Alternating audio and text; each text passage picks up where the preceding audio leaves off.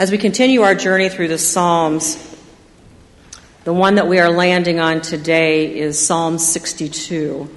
And again, it is a psalm of David, because we know that there were so many times that his life was challenging and that he was in danger and that he was faced by enemies from both without and within. And so this psalm is one of those in which he speaks to the Lord, which is just beautiful and shows us those times that we can cry out to God in the same way. Truly my soul finds rest in God. My salvation comes from him. Truly he is my rock and my salvation. He is my fortress. I will never be shaken. How long will you assault me? Would all of you throw me down? This leaning wall, this tottering fence? Surely they intend to topple me from my lofty place. They take delight in lies.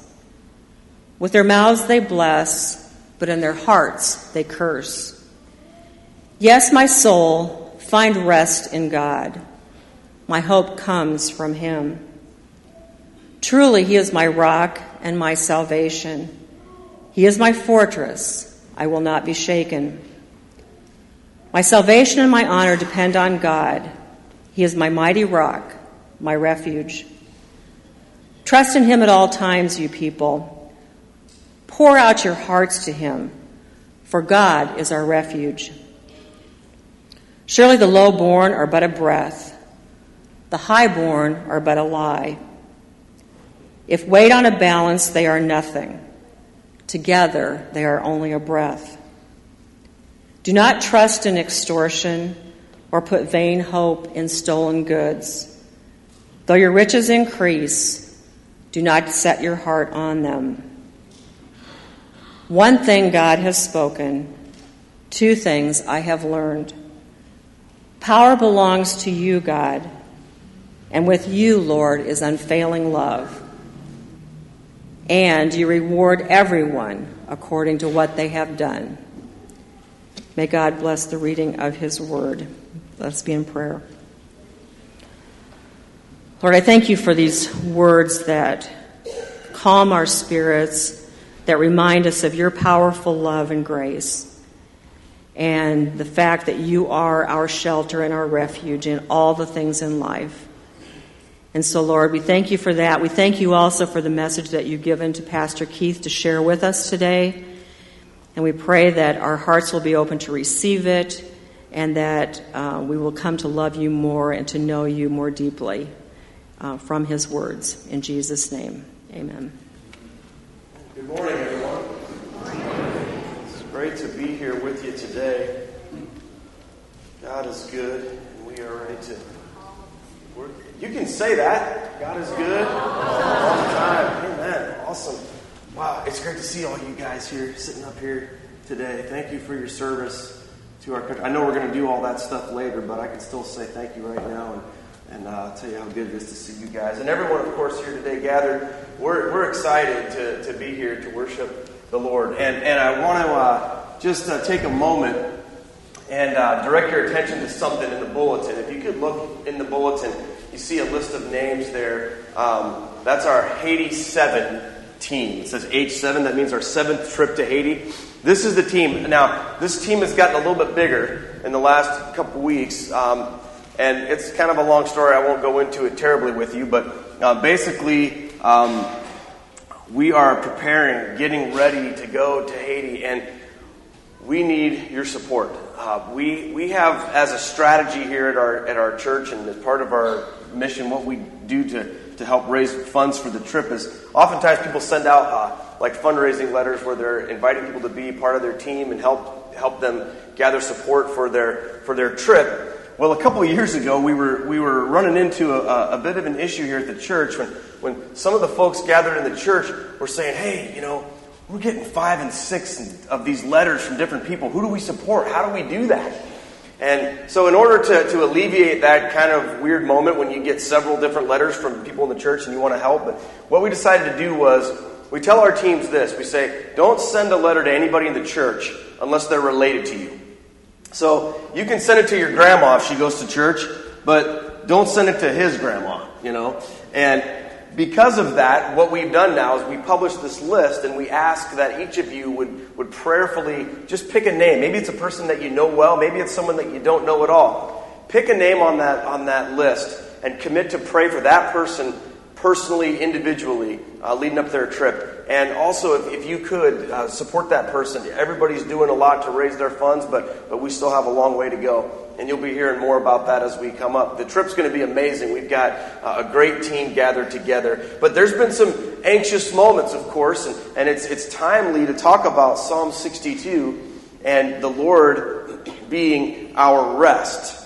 This was a psalm that was written in a great time of trial for David. We don't know exactly what was going on, but we know this man lived a lot of his days in times of trial. Amen? He had people pursuing him. He had people that wanted to take his life. And as the king of Israel, he didn't make a lot of friends from other nations with that way. But before that time, he was pursued by King Saul and others. And he wrote this psalm during a time when he needed rest in the Lord. And that's what we're going to talk about this morning. He says, my soul finds rest in God. And I want to ask you this morning, how do you find rest? What does rest look like in your life? What does that mean? Now, for some of you, rest might mean, going and playing, 9 holes of golf on the golf course. That might be rest for some of you. But for the person who has to mow the grass, the golf course isn't the place of rest. You might find your rest sitting on a beach resort somewhere, having a relaxing time. But for the person who prepared that for you, it might not be rest for you. So what I'm learning is that rest isn't so much about where we are or what we're doing with ourselves. Rest is what's happening in our souls. Because some of you rest, you crazy people in here, by waking up early in the morning and running like 5 miles. You ever see people like that? They're like, you're on your way to Dunkin' Donuts at 6 a.m. And they're like running like 9 miles, and then they're so relaxed and they're all rested. And I'm like, how is that rest? Rest is different for lots of different people, isn't it? So how do we define rest? Now, for some people, they have an easier time with rest than others. Some people are just good at rest. Other people are really, really bad at it. We don't know how to rest. You'll probably figure out which one I am soon here in the course of this sermon, if you don't already know me. But it's important. Pastor Mike, why are you laughing? Anyway, for some of us, rest is really hard, but for some of us, rest is really easy, isn't it? For some people, rest is too easy. You ever meet somebody like that? Who all they want to do is rest. You see them driving down Collins Road at 5 o'clock on a weeknight, and you're just, why are they resting so much? Let's go. You see that when you're in the grocery store and it's taken them, 9 years to pull their checkbook out and write a check, and you're sitting there and you're like, I've got places to go. This is not your rest time. But people like that in your life. They just live to just take a break, right?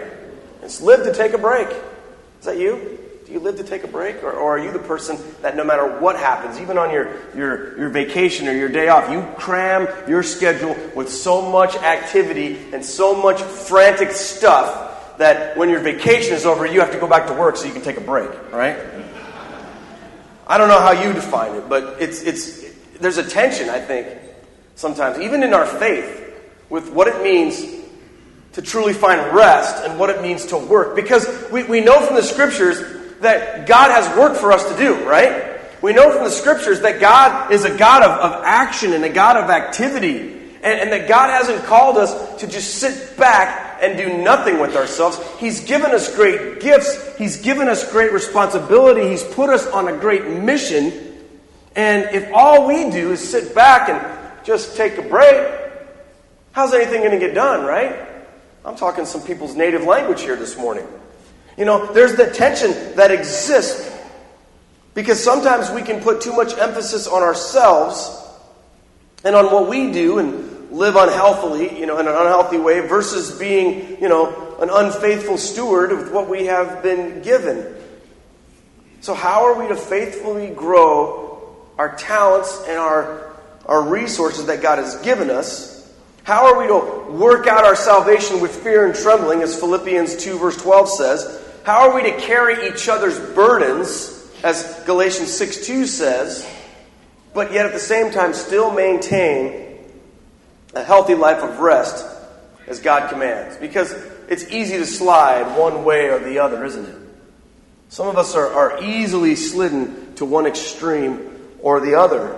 And how do we define this? How do we bring our lives into a healthy culture of rest so that we can not just find rest for our bodies, as we so often look for, but we need to find rest for our souls? You know, there's a difference, isn't there? You can be a person who can find rest for your body, and that may or may not be a good thing for your soul. I know for me, if you put me in a quiet place with nothing to do but think, that is not restful for me. Because as soon as I sit down, as soon as things are quiet, as soon as there's nothing happening right there, my brain starts going crazy. Anybody relate to that? And in my own mind, I can be strategizing or making plans or thinking of things to do or thinking of better ways to do things or wondering about this or worrying about that. Sometimes I just need a break from sitting there. For others of us, that's the only time we can like truly stop us because our bodies are so full of activity. How do you define rest? You can slide one way or the other. You see, some things that you do for work are rest for others and vice versa. So I think it's very important to know who you are and to know yourself. And not to say to somebody else, well, hey, here's what rest looks like for all people in all places and all times. It's the same. Because we're all different. So I've been thinking about it, and I come up with 4 concepts that I think go hand in hand with rest. Okay, and here's what they are. These are 4 things I think are consistent with what you need to experience rest for your soul. The first one is security. You have to be able to have a sense of security in your life to feel rest. You can't feel rest if you feel insecure. You could be sitting in a hammock, but in this, a bad part of town with people all around you ready to hurt you, and you would not feel rest because you wouldn't feel a sense of security. Security is a big part of what it means to have rest. You also need to have peace, right?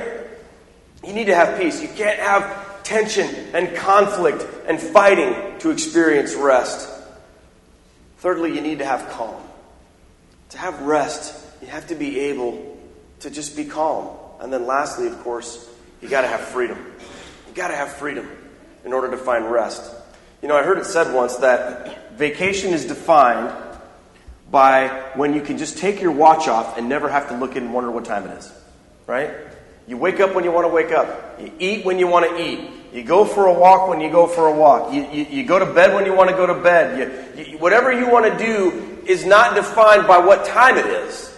Then you're experiencing rest. Because we're so chained to our schedule so much of the time, and what time it is so important. But when you have freedom, because there are no stipulations around you as far as your time, then you can experience rest. So this is important to God, obviously, because God created both time and work, and He created rest. In Genesis chapter 2 verse 2 of chapter 2 in the Old Testament, it says that God took a rest from all the work that He had done. In 6 days He created the earth, and on the 7th day He rested. He called it good, and He rested. Now, why does God need to do that? The Bible also tells us that God never gets tired and He never sleeps. So why does God need to take a break on the 7th day? Well, the answer isn't because He's tired. The answer is because He wants to take time to celebrate the work of His hands, to celebrate that which He has done. And He's given that as an example and a command to the rest of us. We're to take time to rest from our work so we can celebrate what God has called us to do. But human beings have such a tendency to even take God's gifts and turn them into more work.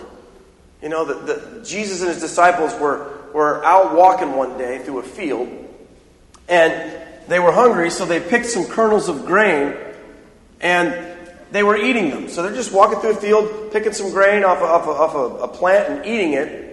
And the Jewish religious leaders, who knew all about the rules of God, came to them and criticized them and said, hey, why do you and your disciples break the commandments of God to rest on the Sabbath day? So what are you talking about? We're just walking through a field, just munching on some wheat. He said, well, according to our rules you're not allowed to harvest grain on the Sabbath, and that's what you guys were doing. Harvesting grain. I don't know if you've ever met an Iowa farmer who would call that harvesting grain. But the fact is this. The religious leaders were so in love with their rules that they created rules about the rules in order that they might not break the rules. So they took even this gift of rest that God had given them and made it into a taskmaster. And Jesus' response to them was great. He said, the Sabbath was made for man, not man for the Sabbath. It's a gift to you. It's a gift to help us keep our minds right and keep our souls right. Why does God want us to rest?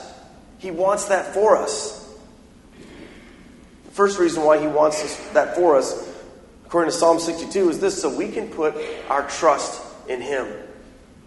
You see, when you don't rest, you're typically not resting because you're convinced that the world's going to fall apart without you doing stuff.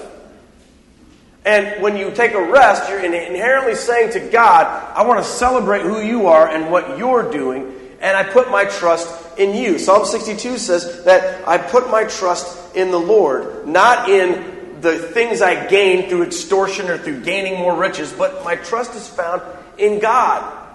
And God wants us to be reminded of that. That's why he gives us a day. See, he said to the people, he said, do no work, remember the Sabbath, and keep it holy. To keep it holy means that you're remembering what God's all about. Otherwise, if you just take a break, you may or may not be keeping it holy. The keeping it holy part is when you reflect on the goodness of God and what God has allowed you to do. So, number one is to allow ourselves to put our trust in him. Number two is so we can stop putting our trust in our own work. Because I don't know about you, but sometimes I think that if I don't do something, it's not going to get done. Anybody like that in here? Well, I just better get that done. If I don't do it, it'll never happen. And the truth is, it'll happen, just maybe tomorrow. You know? Sometimes I'll look at something that needs to be done, and I'll just, even though I should take a break or a day away or this or that, and sometimes I'll just say, well, I just have to do that because if I don't do it, nobody else will. You know what? That's kind of a prideful thing, isn't it? When we look at our own lives and we think, well, I am so important that if I don't do this thing, then the whole world's going to come crashing down. So we use that as a reason not to rest. And God doesn't want that for us. He wants us to stop putting our trust in ourselves and to put our trust in him. The one who owns everything in this world. The one who clothes the lilies of the valley in glory and splendor. The one who feeds the sparrows and tells us not to put our anxieties in this world, but cast them on him. And number three, why does God want us to rest? Simply because we need it. We do. What happens to you when you don't get enough rest? What does your life look like? How does that come out in your life? Ask the person sitting next to you if they live with you or if they work with you. What does it look like in your life when you don't get enough rest? Right? I tell you what, I'll be a little real with you this morning. My wife's not at this service. Okay. Last Sunday, it was a day where I didn't take enough rest, and lots of stuff's been going on in my life, and Sunday after church, Stella and I were at our house getting ready for our meeting with our Haiti team that was coming over that evening, and so of course you got to have the house looking perfect, the yards has to be mowed, right? Because we can't go to Haiti if my yard's not mowed when they come over for a meeting, okay? So I got to have that done. We got to have the right food set out, so somebody's got to go buy that. We've got to do this. We've got to prepare materials. We've got to have everything ready to go. We've got to have it all set because we have to be organized. We got all this stuff. And so I don't know what time it was, probably about 2 o'clock. We're having this conversation, and Stella finally says to me, she's like, all right, I have an idea. And I'm like, well, what's that? She says, I'll take care of everything here, and you go and ride your motorcycle for a little while.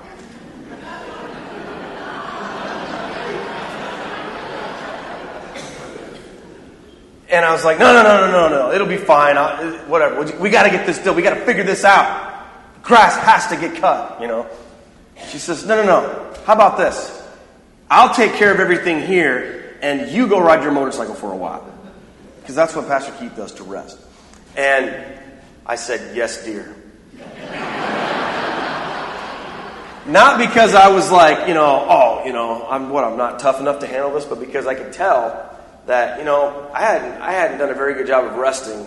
And when I don't get enough rest, I can get a little irritable. I can get a little anxious. Like, a lot of the things that you can experience. Don't laugh at me, all right?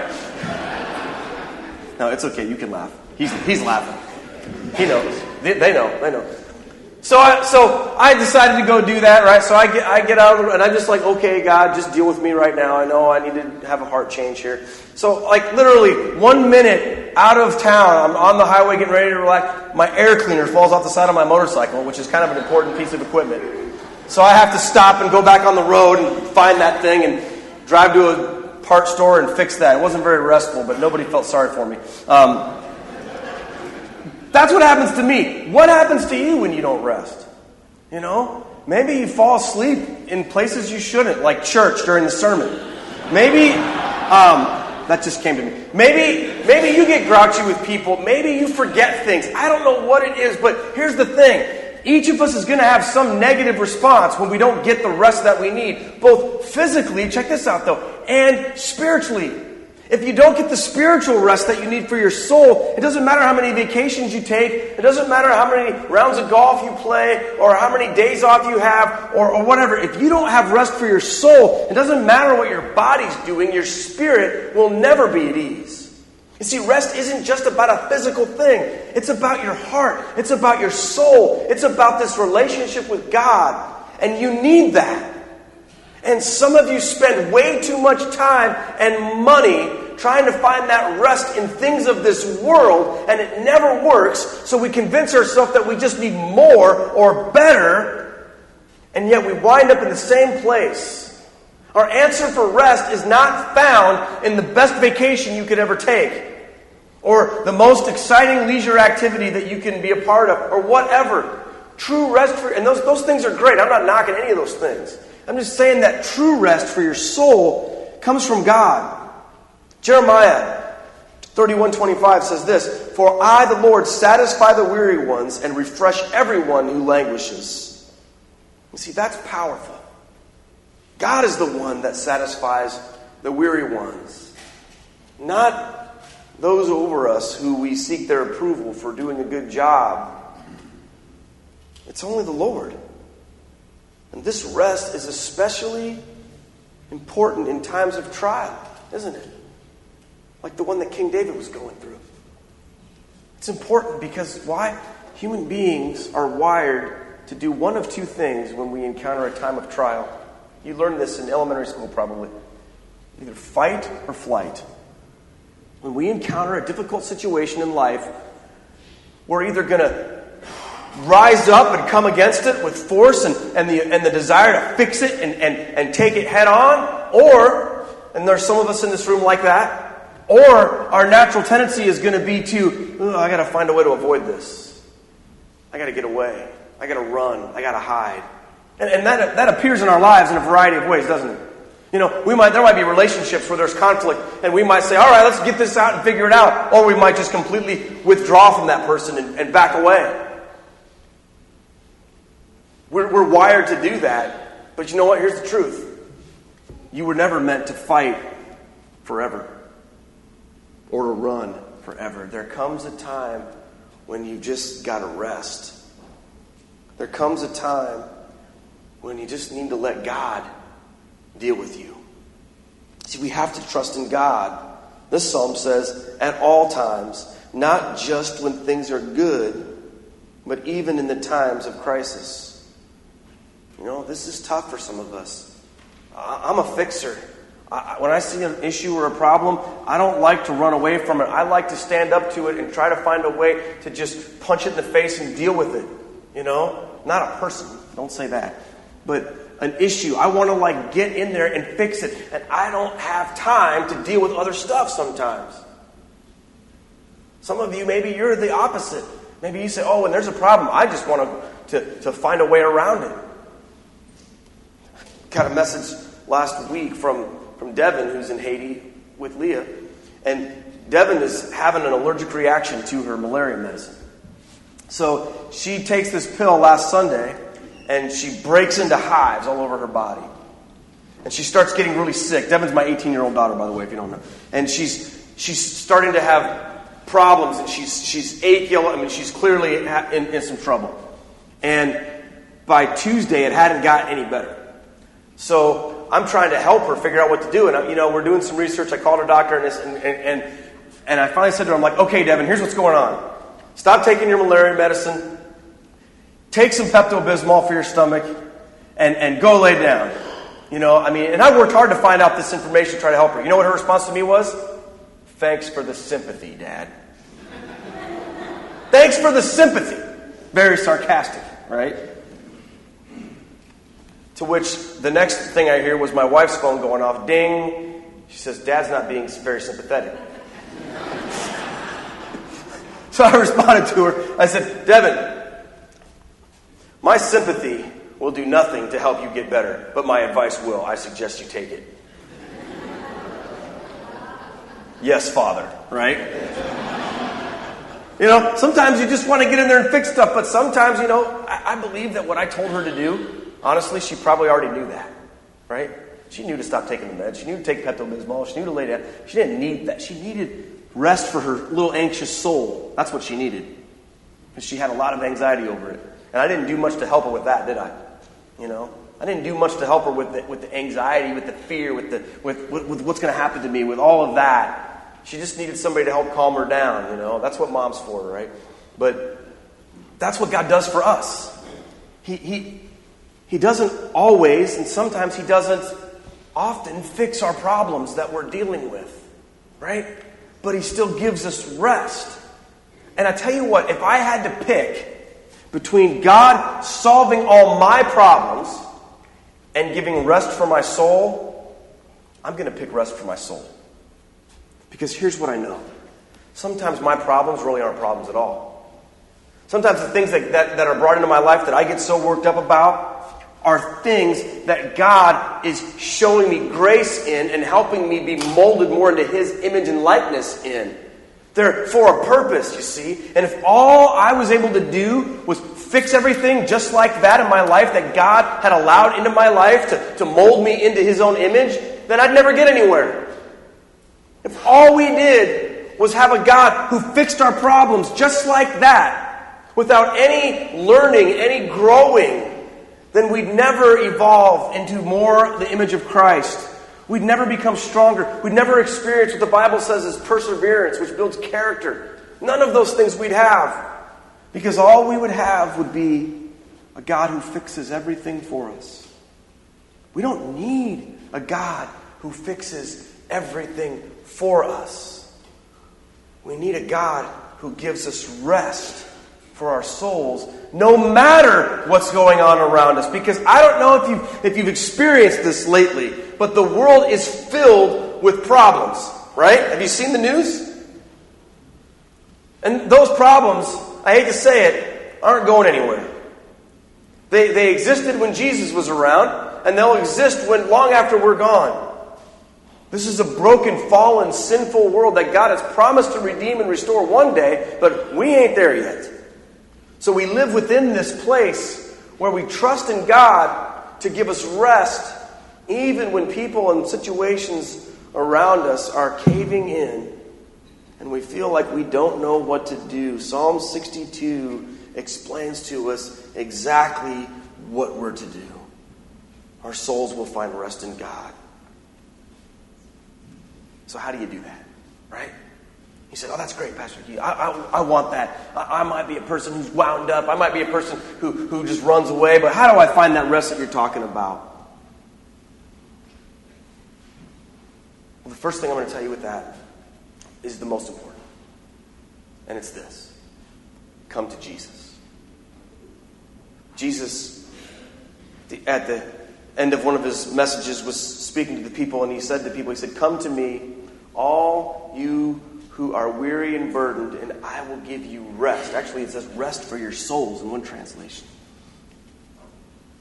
Now, Jesus was talking to people who knew what it meant to work in their relationship with God. He was talking to people, the same people who couldn't pick a grain of wheat on the Sabbath, who were so afraid of doing the one wrong thing that God would be angry and against them. So they had all of this ritualistic, religious stuff in their lives to make them try to earn their salvation and earn God's love for them. And they just worked and worked and worked. Even their rest was work. And Jesus said to them, He said, look, if you're sick of all of that religious stuff, if your soul is tired, if you feel the weight of everything on you all the time and you want rest for that, come to me, Jesus said, and I'll give you rest. If you want that in your life, then you need to come to Jesus. You need to recognize who Jesus is and what Jesus has for you. And principle to that is rest for your soul. But too many of us don't experience that. So this is why number 2 is important. You want rest, you have to believe the right things about God. See, if you don't believe the right things about God, you will not find rest for your soul. Because you might believe that God is looking down on you saying, well, it's all up to you, figure it out. And then you feel like you can't be good enough for God. You might feel like God's looking down at you and that God is saying, you know what, I don't care about your life, I don't care about you, I'm not involved in what you're doing, and you're on your own. How can God be your fortress and your refuge if you feel like you're on your own? So you have to believe the right things about God. You have to believe that God is good. You have to believe that God is powerful and mighty and strong to save, as the Bible says. 1 John 1:5 says, in Him there is no darkness at all. You can trust God. You got to believe the right things about God. And then lastly, this is huge, stop putting conditions on your obedience. The level of rest for your soul that you experience or don't experience is directly tied to your level of obedience in your life to Jesus. See, Jesus can lead you into green pastures, but if you say, no, God, that's not the right way, I want to go this way, then you're not going to find those green pastures.